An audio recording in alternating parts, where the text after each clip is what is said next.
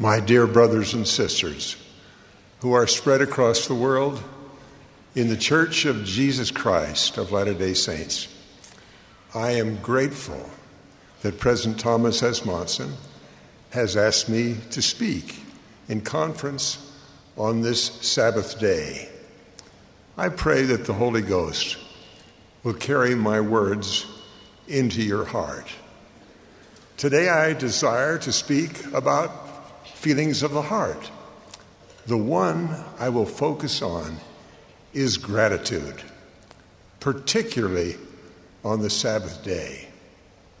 We feel grateful for many things: a kindness from a stranger, a meal when we are hungry, a dry roof over our heads when storms arise, a broken bone that heals, and the hearty cry of a newborn baby. Many of us will remember feeling gratitude at such moments. For Latter-day Saints, the Sabbath is such a moment, actually a day of gratitude and love. The Lord instructed the saints in Jackson County, Missouri, in 1831, that their prayers and thanks should be directed heavenward. The early saints were given a revelation about how to keep the Sabbath day and how to fast and pray. They and we were told by the Lord how to worship and give thanks on the Sabbath. As you can tell, what matters most is the love we feel for the givers of the gifts.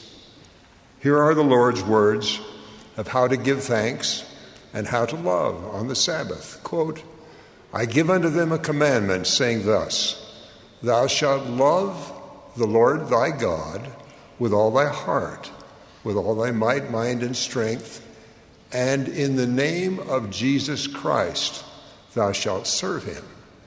Thou shalt thank the Lord thy God in all things.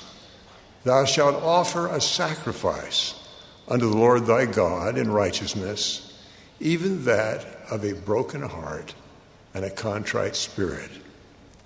And then the Lord goes on to warn of danger should we fail to thank Heavenly Father and Jesus Christ as the givers of the gifts. Quote, "And in nothing doth man offend God, or against none is his wrath kindled, save those who confess not his hand in all things and obey not his commandments." Close quote. Many of you listening already find joy in the Sabbath as a day to remember and give thanks to God for blessings. You remember the familiar song, "When upon life's billows you are tempest-tossed, when you are discouraged thinking all is lost, count your many blessings, name them one by one, and it will surprise you what the Lord has done." Count your blessings, name them one by one. Count your blessings, see what God hath done. Are you ever burdened with a load of care? Does the cross seem heavy you are called to bear? Count your many blessings. Every doubt will fly, and you will be singing as the days go by. I receive letters and visits from faithful Latter-day Saints who feel burdened with a load of care. Some are close to feeling that, at least for them, all is lost. I hope and pray that what I say about being grateful on the Sabbath will be helpful to make doubts fly and for singing to start in your hearts. One blessing for which we can be grateful is that we are there in that sacrament meeting at all, gathered with more than one or two of his disciples in his name. There are some at home unable to rise from their beds. There are some who would like to be where we are in the sacrament meeting, but are instead serving in hospitals and providing public safety, or are defending us at the risk of their own life in some desert or jungle. The fact that we are able to gather with even one other saint and partake of the sacrament will help us begin to feel gratitude and love for God's kindness. Because of the prophet Joseph Smith and the restored gospel, another blessing we can count is that we have the opportunity to take the sacrament each week. prepared, blessed, and passed by authorized servants of God. We can be grateful when the Holy Spirit confirms to us that the words of the sacrament prayer offered by those authorized priesthood holders are honored by our Heavenly Father. Of all the blessings we can count, the greatest by far is the feeling of forgiveness that comes as we partake of the sacrament. We feel greater love and appreciation for the Savior, whose infinite sacrifice made possible our being cleansed from sin. As we partake of the bread and water, remember that he suffered for us. And when we feel gratitude for what he has done for us, we feel his love for us and our love for him. The blessing of love we receive will make it easier for us to keep the commandment to always remember him. You may even feel love and gratitude as I do for the Holy Ghost, who Heavenly Father has promised will always be with us as we remain faithful to the covenants we have made. We can count all those blessings every Sunday and feel grateful. The Sabbath is also a perfect time to remember the covenant we made at the waters of baptism, to love and serve Heavenly Father's children.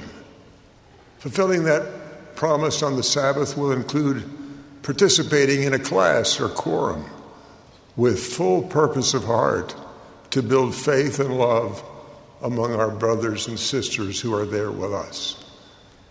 That promise will include cheerfully fulfilling our callings. I am grateful for the many Sundays I taught a deacon's quorum in Bountiful, Utah, as well as a Sunday school class in Idaho. And I even remember the times I served as an assistant to my wife in the nursery, where my main task was to hand out toys and pick them up. It was years before I recognized through the Spirit that my simple service for the Lord mattered in the lives of Heavenly Father's children. To my surprise, some of them have remembered and thanked me for my fledgling attempts to serve them for the Master on those Sabbath days. Just as we sometimes cannot see the results of our own service given on the Sabbath, we may not be able to see the cumulative effects of other servants of the Lord. But the Lord is building his kingdom quietly through his faithful and humble shepherds with little fanfare toward its glorious millennial future. It takes the Holy Spirit to see the growing grandeur. I grew up going to sacrament meetings in a tiny New Jersey branch with only a few members and one family, my own. 75 years ago, I was baptized in Philadelphia, in the only church-built chapel we could get to in Pennsylvania or New Jersey. Yet, where there was one little branch in Princeton, New Jersey, there are now 2 large wards. And just days ago, thousands of young people performed in a celebration preceding the dedication of the Philadelphia, Pennsylvania temple. As a young man, I was called as a district missionary where we worshiped on Sundays in the only chapel in Albuquerque, New Mexico.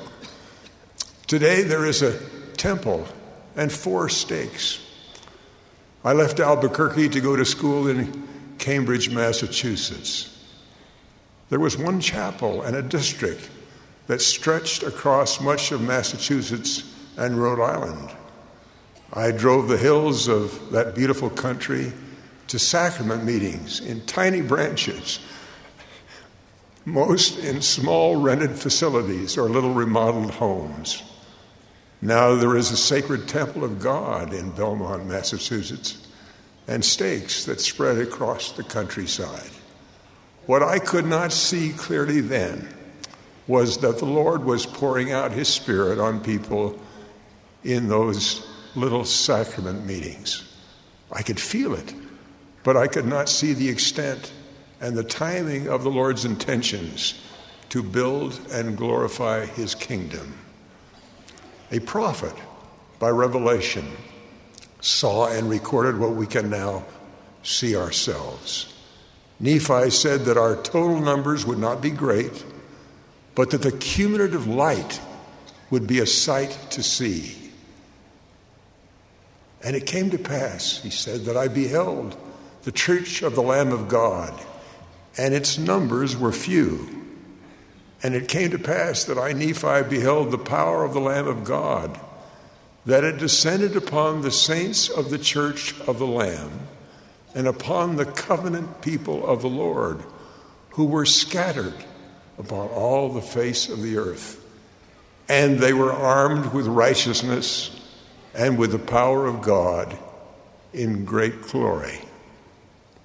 In this dispensation, a similar prophetic description of our condition and the opportunities ahead is recorded in the Doctrine and Covenants.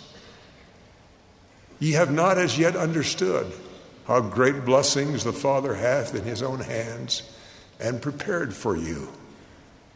And he cannot bear all things now. Nevertheless, be of good cheer, for I will lead you along. The kingdom is yours, and the blessings thereof are yours, and the riches of eternity are yours. And he who receiveth all things with thankfulness shall be made glorious, and the things of this earth shall be added unto him, even 100-fold, yea, more. I have felt that transformation of growing gratitude for blessings and a love of God increasing across the church. It seems to accelerate among members of the church in times and places where there are trials of their faith, where they have to plead to God for help to even carry on. The times we will pass through will have in them hard trials, as they did for the people of Alma under the cruel Amulon, who put burdens on their backs too heavy for them to bear. And it came to pass that the voice of the Lord came to them in their afflictions, saying, Lift up your heads and be of good comfort, for I know of the covenant which ye have made unto me, and I will covenant with my people and deliver them out of bondage. And I will also ease the burdens which are put upon your shoulders, that even you cannot feel them upon your backs, even while you are in bondage. And this will I do, that ye may stand as witnesses for me hereafter, and that ye may know of a surety that I, the Lord God, do visit my people in their afflictions. And now it came to pass that the burdens which were laid upon Alma and his brethren were made light. Yea, the Lord did strengthen them, that they could bear up their burdens with ease, and they did submit cheerfully and with patience to the will of the Lord.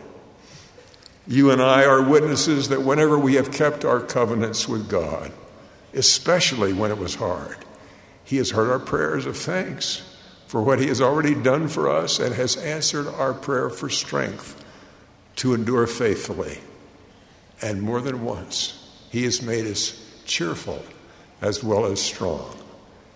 You might well be wondering what you could do to live in worship on this Sabbath day, to demonstrate your gratitude and to strengthen yourself and others for trials that lie ahead.